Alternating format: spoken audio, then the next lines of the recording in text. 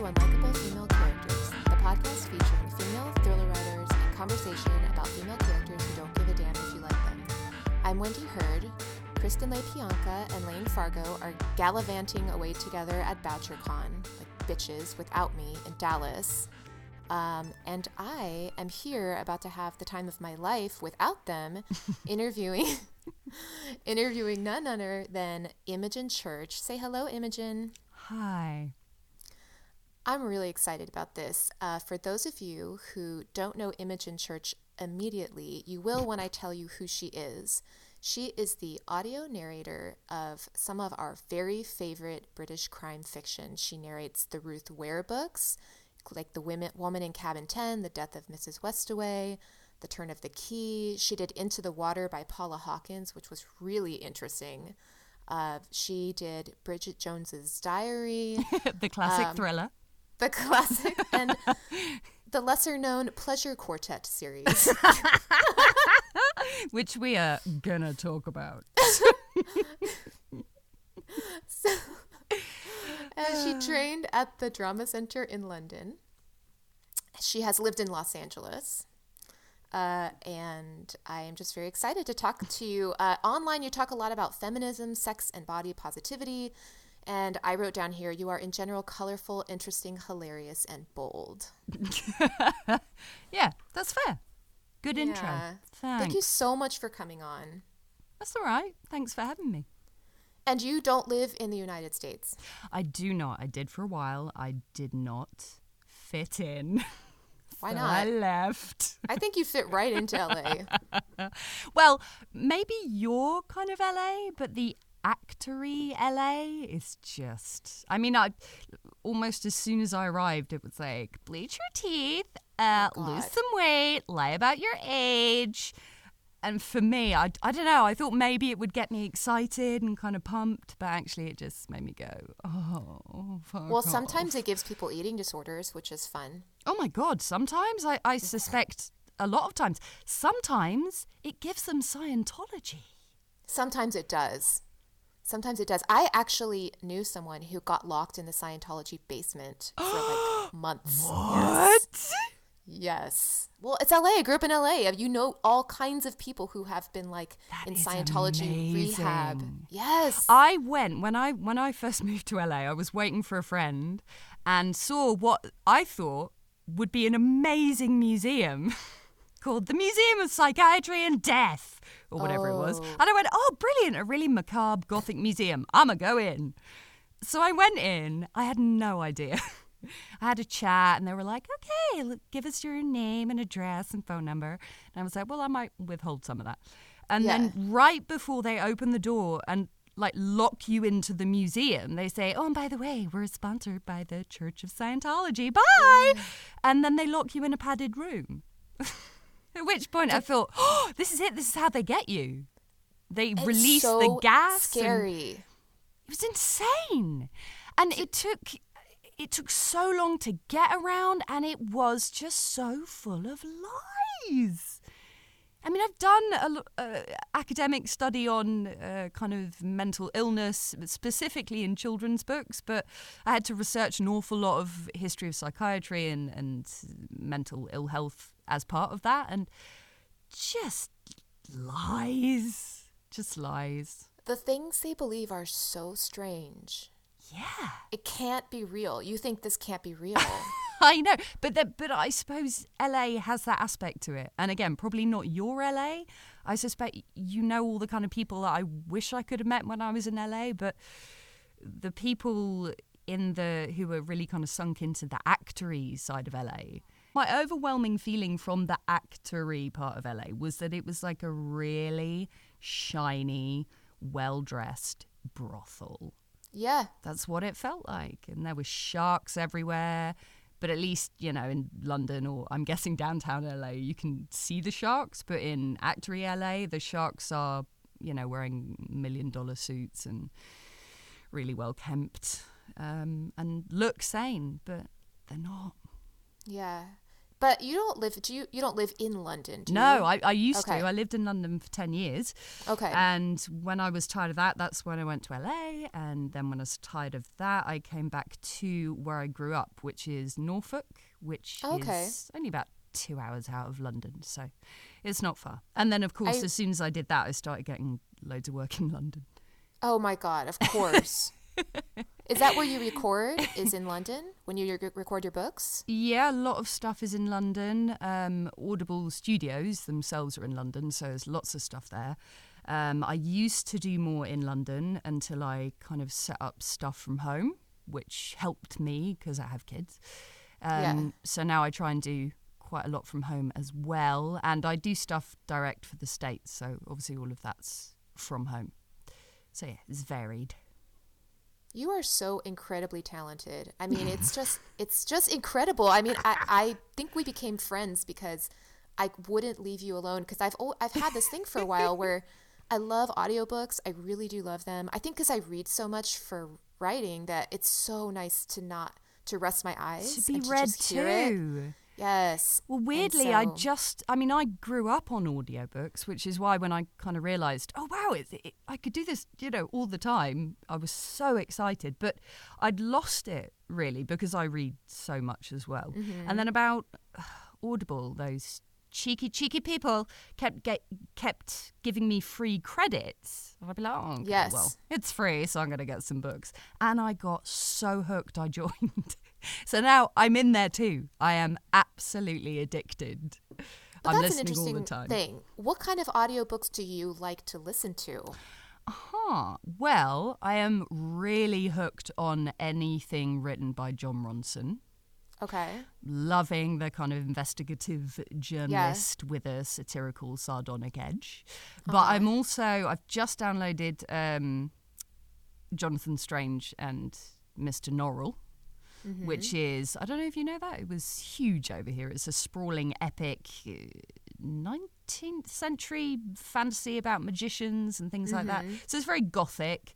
But from my point of view, about 50% of it is the narrator, because I couldn't commit to that many hours, especially doing what I do, if I didn't like the narrator, which is why the samples are so important. Yeah. Yes. And then I feel like you bring so much emotion to the books that actually makes for a richer experience than it would have been just reading them. Well, I mean, I know I do, because I get really involved and really upset at certain points, and really I feel it through my whole body. But what I don't know is if other narrators do that too. I don't know, because I'm quite new to listening to modern audiobooks. I don't know if I'm just in my own weird little world. I don't know, but I get so involved, I think if I'm in studio and a producer kind of comes into my ear and stops me, I mean, I have a mini coronary. I go, oh, God, I forgot you did that. Oh, Jesus, don't scare me. That's how into it I get. And there's something about hearing it read that, I remember when I heard my own first book read, Hunting Annabelle, it wasn't until I heard the narrator read it that I was like, this book is scary.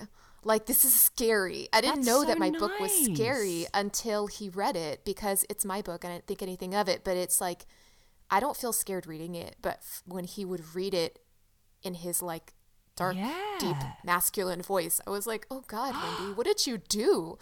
This is really upsetting. Two things. First of all, for us narrators, it's terrifying to potentially let you write us down. So that is scary. So it's lovely. I mean, were you scared? Not story scared, but scared that it would let you down before you listened to it? It's funny. I was until I got to pick the narrator, but the second I got to pick Tim for it, I was like, I'm not worried. It's going to be amazing. Yeah. I just can't wait to hear him do it, because I just knew I had seen his reel and he was able to do really edgy characters in film, and so I was like, he's going to be great. Yeah. So, but yes, I was scared until I knew who it was. Yeah. Well, the other thing I wanted to say about that was when I did the latest Ruth Ware, The Turn of the Key. Yeah.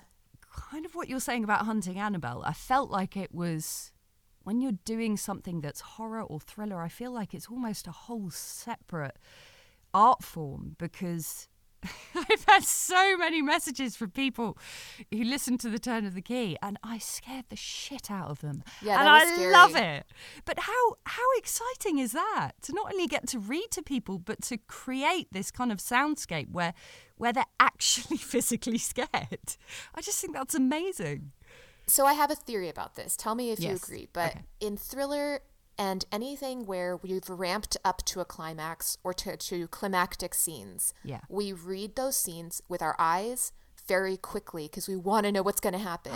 You're And so we right. tend to skim them, and in a way we sort of like fast forward them visually, whereas when someone is reading it to you, you cannot escape. You can't speed it up. You're stuck in it, and it makes it more scary.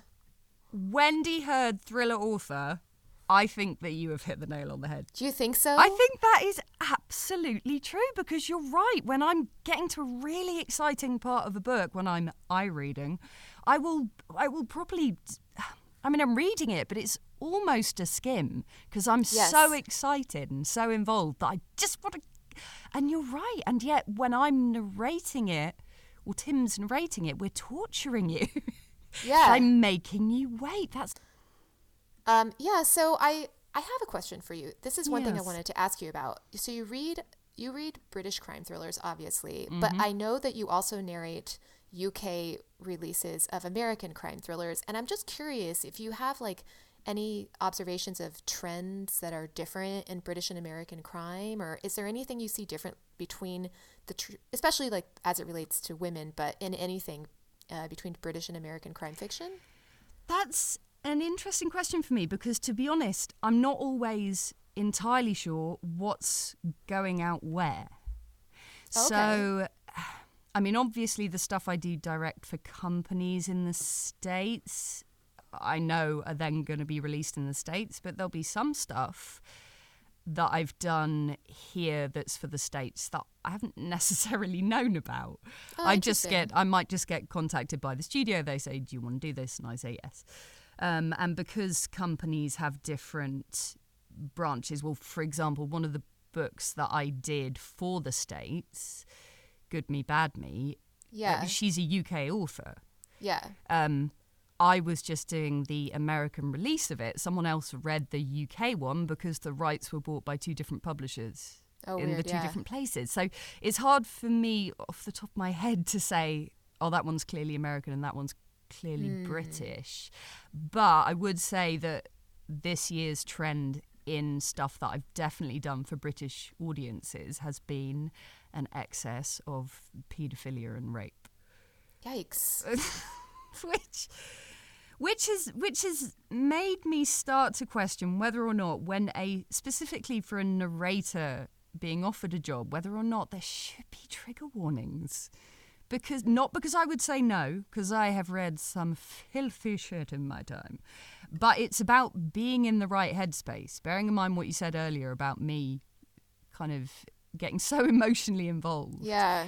When you're having to narrate the part, first person, of somebody being raped, or worse, a child being gang raped by a paedophile ring, I just need to know. I might not be in the right place in my life to be able to cope with that. That is different to me just reading it, as a piece of text. Having to bring it to life and embody it it's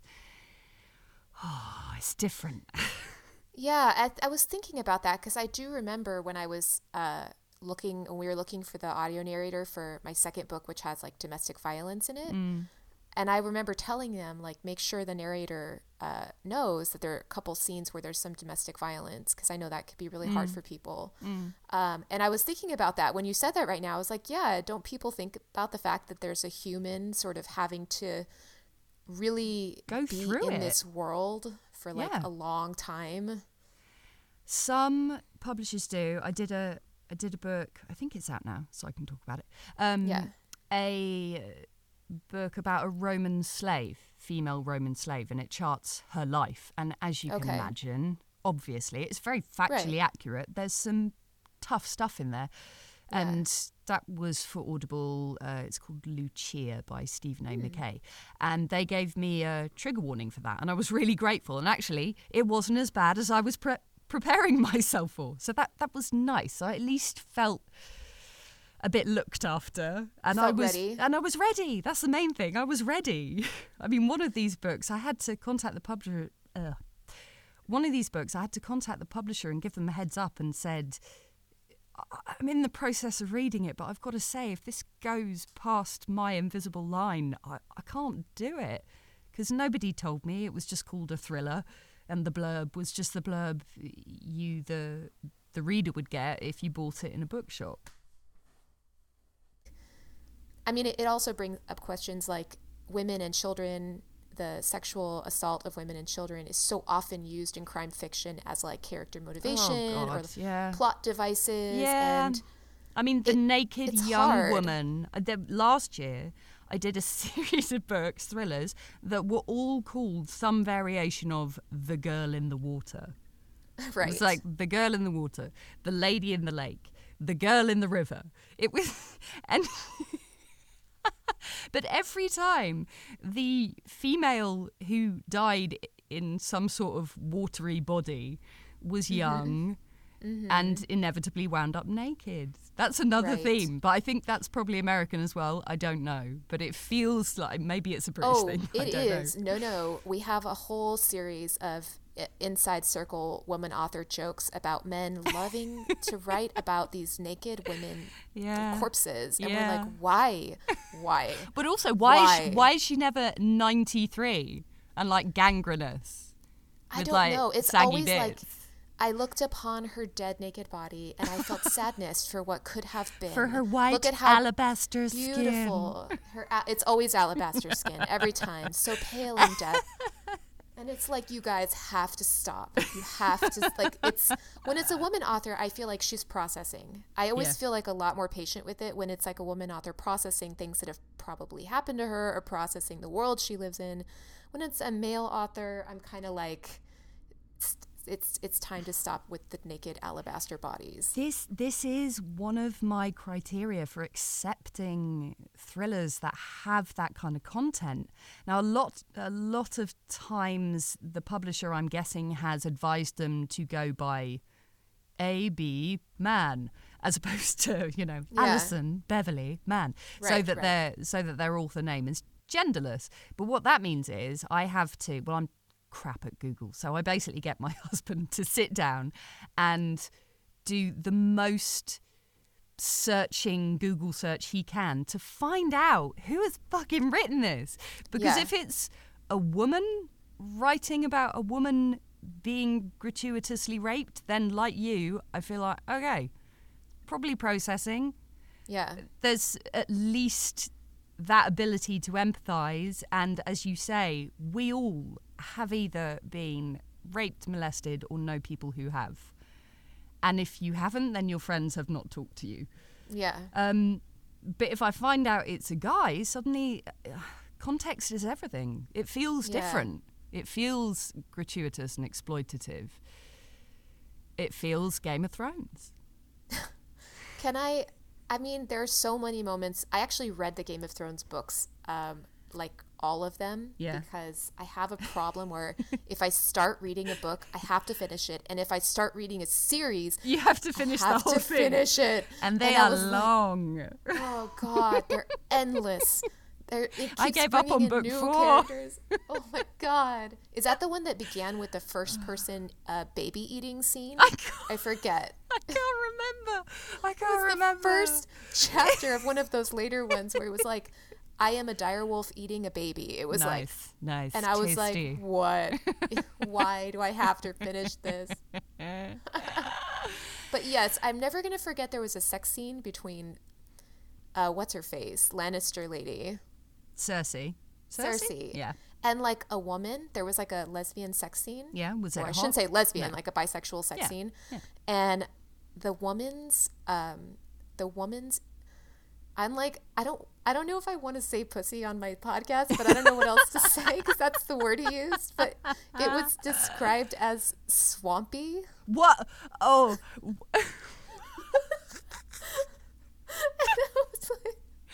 I was like, Swampy. no. And I like... Boggy. It's like, it's not supposed to be swampy. With Go a to the film of doctor. scum. I'm going to best it. With the Pleasure Quartet. Oh, yes. I'm going to best it. Now this, I'm pretty sure was supposed to be pretty sexy. Okay. The line was, well, I don't know the whole line, but the description of her pussy was the cauldron of her cunt. What? The cauldron of her cunt. Why?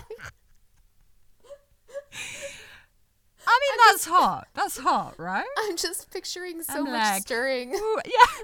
Well, for some reason, I always picture it empty. It's like this massive, cavernous, cold, echoey, inverted, like steel drum. You poke in, you can't find the sides. I don't know. I just feel like it's someone who has like they're in up to their elbows with a large stick and they're stirring. That's all I can picture. And it's like, no. Oh, good. Oh my good. Yeah. So yes, there was also a few on your resume called Traded Innocence and A Foolish Virgin. Oh my God, what were they? Oh, do you know what? Weirdly, A Foolish Virgin is not porn. Really? No, it's a period, like it's a really elegantly written period piece based around, I mean, we're talking like 1900s, based around a young girl who makes some really poor choices. Oh, So it weirdly, and it was quite a good book. That one is not porn. Yeah. And you write as well, don't you? Yes, I do. So What kind of things do you write? I historically wrote a lot of screenplays, which had some terrible titles, so I changed them. But to fund a film and get it from the place of a script to a final thing that actually even gets released is so hard and takes so long that I just was like, oh, I can't be arsed with this. So it's a nightmare. So I wrote a novel which involved one of my great puns, which was really rude and silly, called Nora the Explorer. And it is about a perniciously shy young woman set in a kind of satirical alternate version of London. I wrote this pre-Brexit, where this fictional version of Boris Johnson was in charge. And the country had become very isolated and cut themselves off from all the other countries. And the whole place had just... Whoa. I know, right? I know. I'd written it as satire and then it just became true. So I always want to know, and this, I don't mean to put you on the spot, but like, are there any favorite female characters you have that you want everyone to know about, or books that you're like, everyone should read this? Ooh. Does it have to be thriller? Or No. can it be anything? Anything. Okay, interesting. I love Marnie Rome.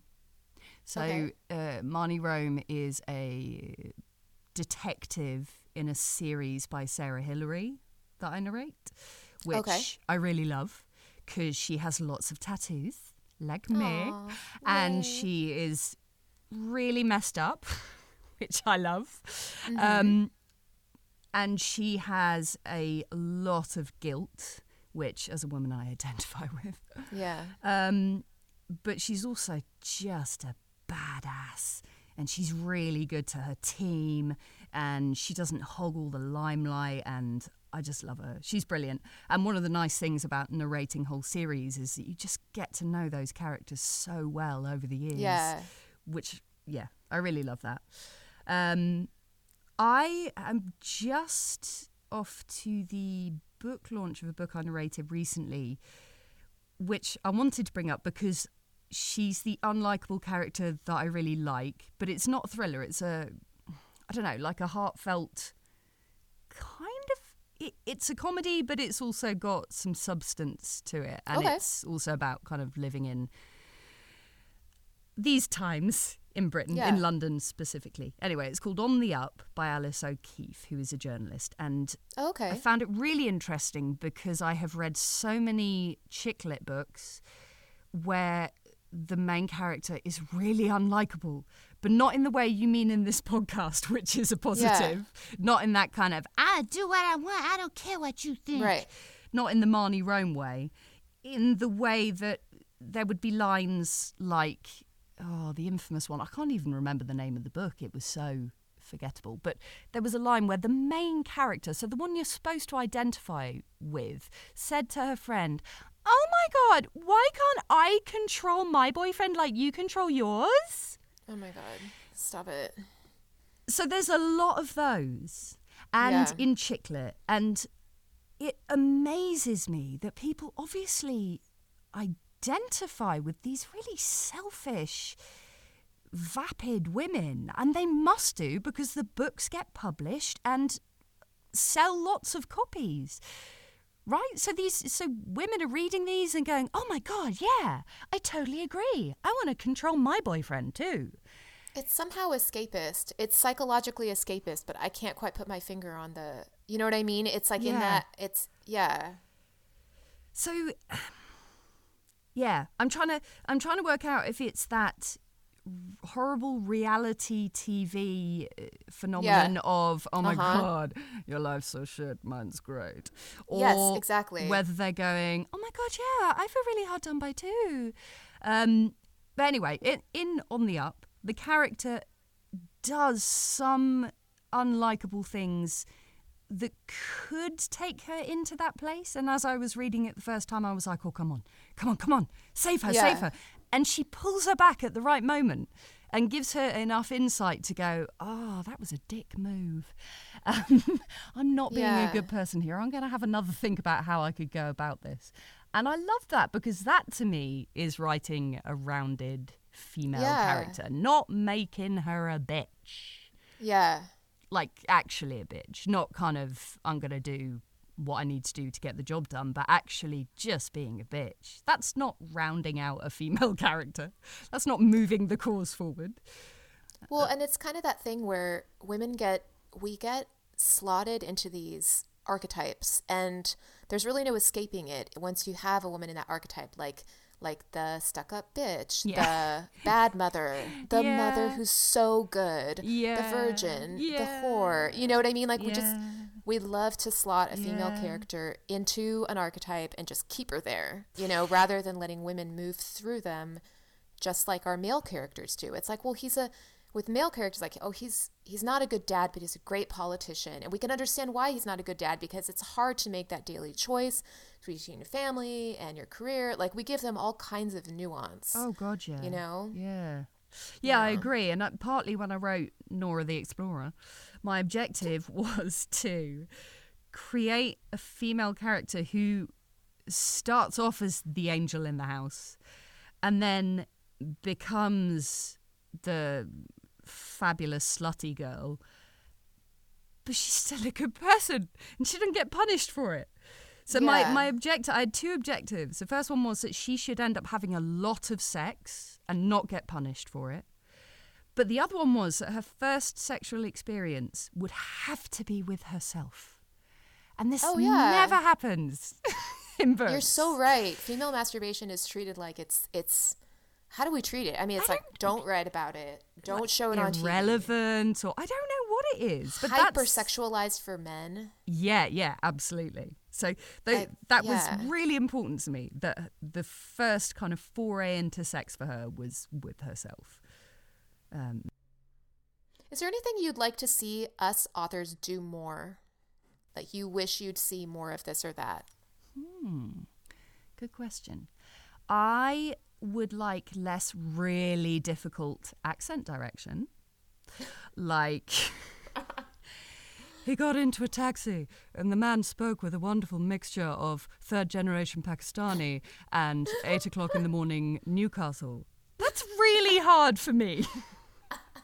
Or another one that was, he was a 68-year-old man, and you could tell from his accent that he'd gone to Oxford or Cambridge, but you could also get a hint of his rough upbringing in the Glasgow streets. But can I tell you, British people are Yeah. obsessed with accents. Why? Why? We don't do that in America. We're not like, I can tell that from ages 8 through 13, he lived in Texas. And then from age 14 to 17, he lived in, we don't do that. That's interesting. I didn't know that. We are obsessed with that. I mean, obviously I am, Yes. because that's my job. Right. But yeah, accents are a big thing. It is. It like means something about who you Yeah. are. Yes. So in America, bearing in mind it's so massive and Yeah. people, I mean, there must be a lot of migration. I mean, from one state to another. Yeah. LA is too difficult really, I suppose, because there's so many different people. But if you were to go with your accent to Mississippi, would somebody say to you, I bet you're from California? Maybe. Depends on what part of Mississippi. In a big Yeah. city, they would just accept it. Yeah. In a small town, they might be like, where are you from? And I'd say California. They'd be like, oh, you got all the gays out there or something like that. It's on fire and it's full of gay people. And I'd be like, those things are true. Those things are both true. Do you feel like you wish you'd see more of one thing or another in books? Like if you were saying, please show more of this for women, for sex positivity and body positivity, like is there something that you wish you saw more of there? Yeah, absolutely. And I think it's not just books, but definitely books. I think books, TV, film, all of it. Obviously magazines, but magazines are like it's like a cartel. You can't get in there. Right. Right. But yeah, I feel that the idea that kind of a Judy Blume novel written in the 70s is still a bit risque is depressing to me. Yeah. It shouldn't be that way. It should, I mean, I have my stepdaughter in tears nowadays because of the influence of Instagram and the way they are fed images of women's bodies. I'm trying really hard now to post pictures of myself, say, with no makeup and no filter and stuff. You like have that. been doing that. I'm always a great admirer of that. Because how else are they going to have anyone in their team? I mean, the pictures, I was at this party last night with a fashion journalist and she said, I work in this industry. The amount of lens work, filters, makeup, angling, lighting that goes into creating these images is insane. And our daughters are growing up with that and seeing that as normal. So in some senses, I think it's even more pressure than when we were growing up. I mean, for me, the thing that I found frustrating, well, I only realised this later on, but I kind of lapped it up at the time, was the dynamic between men and women in books, films, TV, that it was always kind of the woman always ended up in the yielding position. Right. I don't mean literally. No, but you're right. also literally. He got her. He wore her down. Yeah, she yielded. absolutely. There's that dynamic. Yeah, he's always visibly taller than her. Yeah. Bigger than her. I was watching on Amazon Prime last year, I think, when they had their kind of pilots that got turned into seasons. Really brilliant show that, of course, didn't get a second season called Good Girls Revolt. And there's a scene in there, a sex scene, where it's set in the 60s around Nora Ephron and all those pioneering journalists. And this woman just leaps on this guy's face and they go to town. And what depressed me was that it shocked me. I mean, I don't mean it shocked me as in, oh my God, that happens. I just mean it was so unusual to see. You don't see it. Yeah. Even in this day and age, that I was shocked and went, oh my God, why is this shocking to see? It's ridiculous. So yeah, I would like to see or read of more unlikable female characters like Marnie Rome, more sex positive relationships where it's not just about the woman yielding, it's not all about PIV, it's not all about penis and vagina. That's so last year. It's about a kind of an egalitarian, like an equality, where people come together. I mean, gender irrelevant as well. People come together because they're attracted to each other. And that can be any size ratio, any ethnic ratio, any gender ratio at all. I just feel like there was nothing like that. And even going back and watching old things, like Molly's now watching Friends, that's become big with teens in Britain now. Even watching something so bad, like though, Friends. when you watch, yeah, exactly. yes. You watch it and go, oh my God. Oh, fat Monica. Oh. With the fat suit. Oh, God. Yep. So, yeah, sorry, I've waffled a lot because I feel very passionately about it. I wanted to ask you to talk about that because I think you have really interesting thoughts on it. And you have an interesting, very global perspective because you read so many of these. Oh, my God, yeah. And actually, I think thrillers are doing a lot for women. Women-authored thrillers. Some men-authored thrillers as well. But because I do so many women-authored thrillers, obviously that's my specialty. But I think when we talk about the positive, unlikable female characters, and I think of all the amazing women who I get to narrate, and I think they're fighting the corner. It's brilliant to have all these characters. I mean, all of Ruth's heroines have all been well-rounded and interesting and not remotely fey or vulnerable. And that's and what she I has wanna see interesting more side of. characters too. She does a lot of interesting diversity in her side characters as well. Yeah, I know. I think if I could ask, because I'm not straight, I'm queer, so You should just say square. I like that. I almost said square. I'm square. I feel like I wish I could see more on page queer, not just sex scenes, but queer scenes of kissing or of normalcy behind just touching each other, to a couple with their arms around each other, just normalcy there. And then I wish I could see more you have a queer friend, you hug her, and normalizing I'm not worried that she's lusting after me. Well, how ridiculous is that whole my God. Yeah, but that between men too, I'd like to see that more. I'd like to see more straight male characters touching queer male characters, and that's fine. Well, no one's afraid of. Is an interesting thing, and I don't know if this is the same in the States, but when you go into the library, there'll be a section for LGBTQ plus novels. In our library, on the spine, there'll be a rainbow. Now, I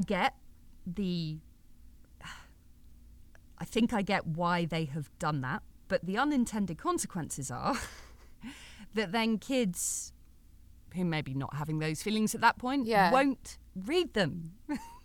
I know. Which means they then don't get that side of life.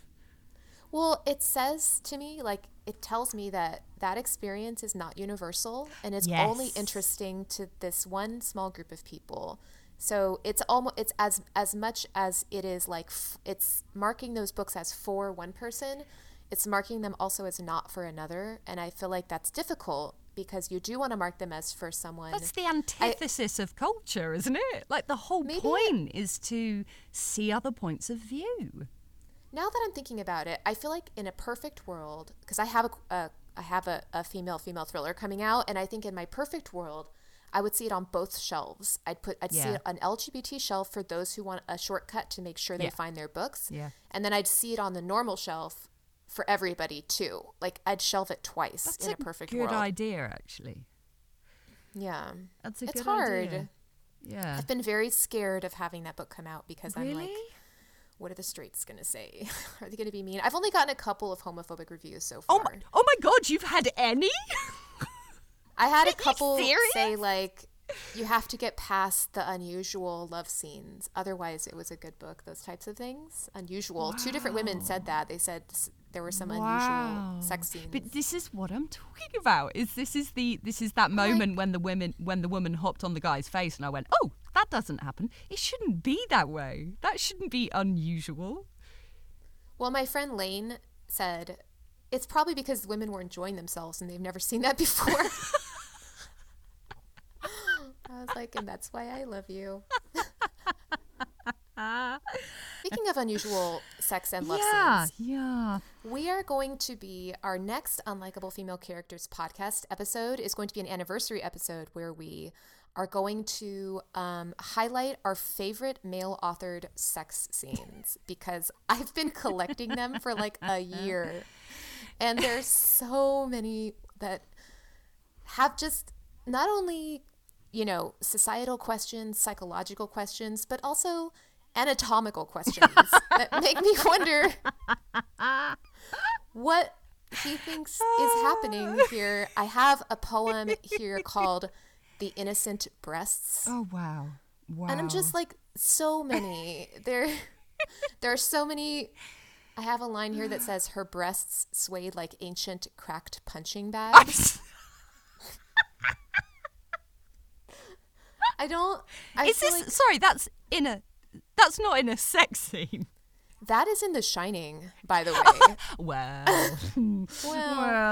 There's so many breasts doing things. There's nips, a lot of nips. Oh my God, nips do some weird shit.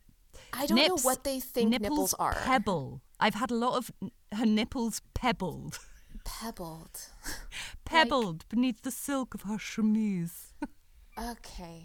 All right. Well, I feel like there's a lot of misunderstanding on men's part about, first of all, what boobs are. What are they? They're like, do they speak to me? Are they talking to me? They're never talking to you. Are they sentient? They're not. So there's like a lot of confusion as I read more and more male-authored sex scenes. And there's an entire Reddit thread devoted to this. There's also a Twitter account called Men Write Women. Oh, nice. So you don't have to read all of the books? Because that would be very time-consuming. And, I mean, I don't hate myself Not pleasurable. Much. Exactly. Like, I have one here that says, she has breasts that smile. Like, no, they don't. Her smiling breasts. Wow. You guys. That's awesome. So what we have somehow coerced Imogen into doing here is she's going to give a preview of one of the sex scenes that you can expect to enjoy in our next episode, where we'll really unpack some of the apparently extreme misunderstandings that men have about sex and what women are and our various sentient body parts. But would you like to kick us off with one of the finalists for the 2018 worst sex scenes? I would actually love to. Right. Okay, perfect. The Hunt for Handsclap by Major Victor Cornwall and Major Arthur St. John Trevelyan. Empty my tanks, I begged breathlessly, as once more she began drawing me deep inside her pleasure cave.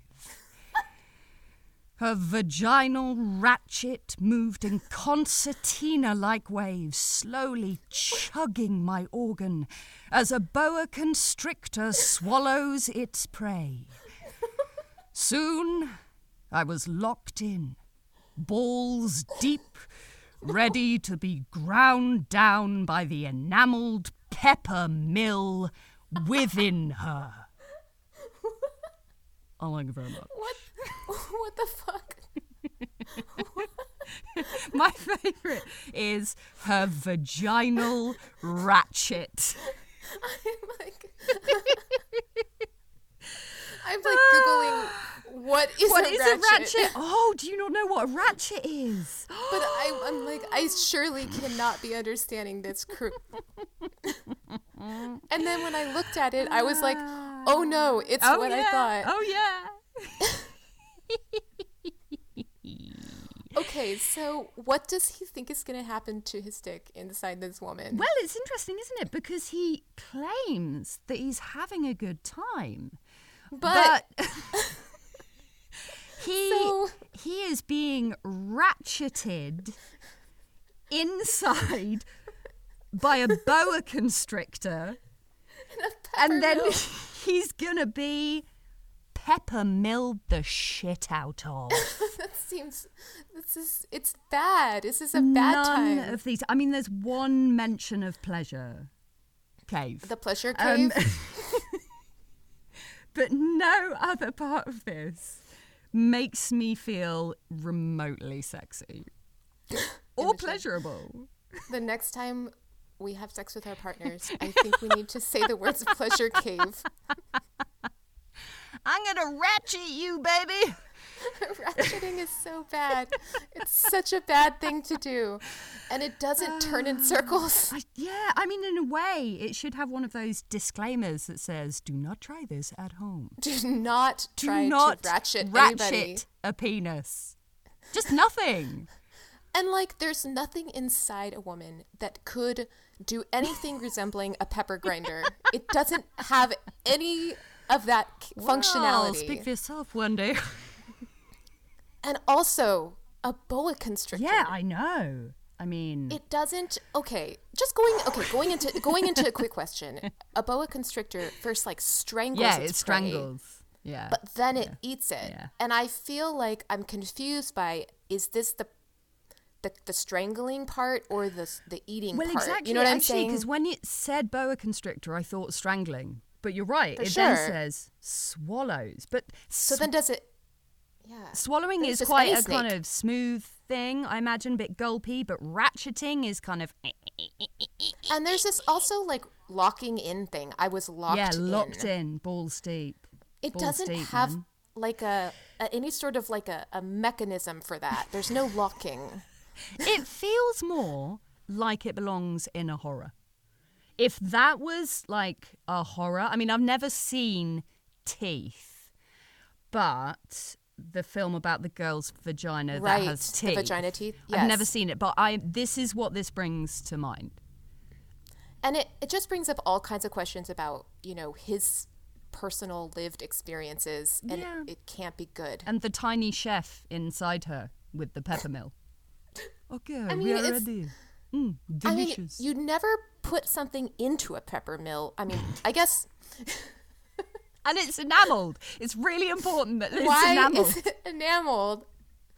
Because it's smooth? Yes. Smooth? But hard? I mean, it's beautiful. It's a thing of beauty. It's an experience in itself to read it. So thank you, Wendy. And thank you for the dramatic reading that I think will make all of our listeners crash our cars. Yeah. So if you like things like that, you will enjoy our anniversary or 1-year anniversary episode wherein we will really start to unpack some of these. I have some really good ones waiting. I know that Lane and Kristen have some good ones waiting as well. And our plan is to read them to each other and just try to understand what the hell men think is happening during sexual intercourse. I feel like there's an academic paper in this. Like really deconstructing the language. What do you think? Okay. Well, yeah.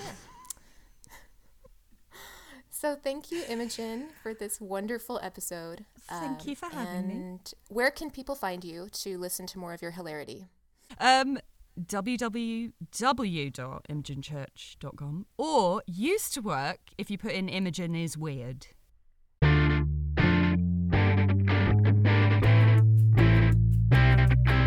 That's it for this episode of Unlikable Female Characters. Don't forget to subscribe, and you can also follow us on Twitter at UnlikableFCPod for updates, book recommendations, and angry feminist rants. Our website is unlikablefemalecharacters.com, and we're also on Instagram at unlikablefemalecharacters. Thanks for listening.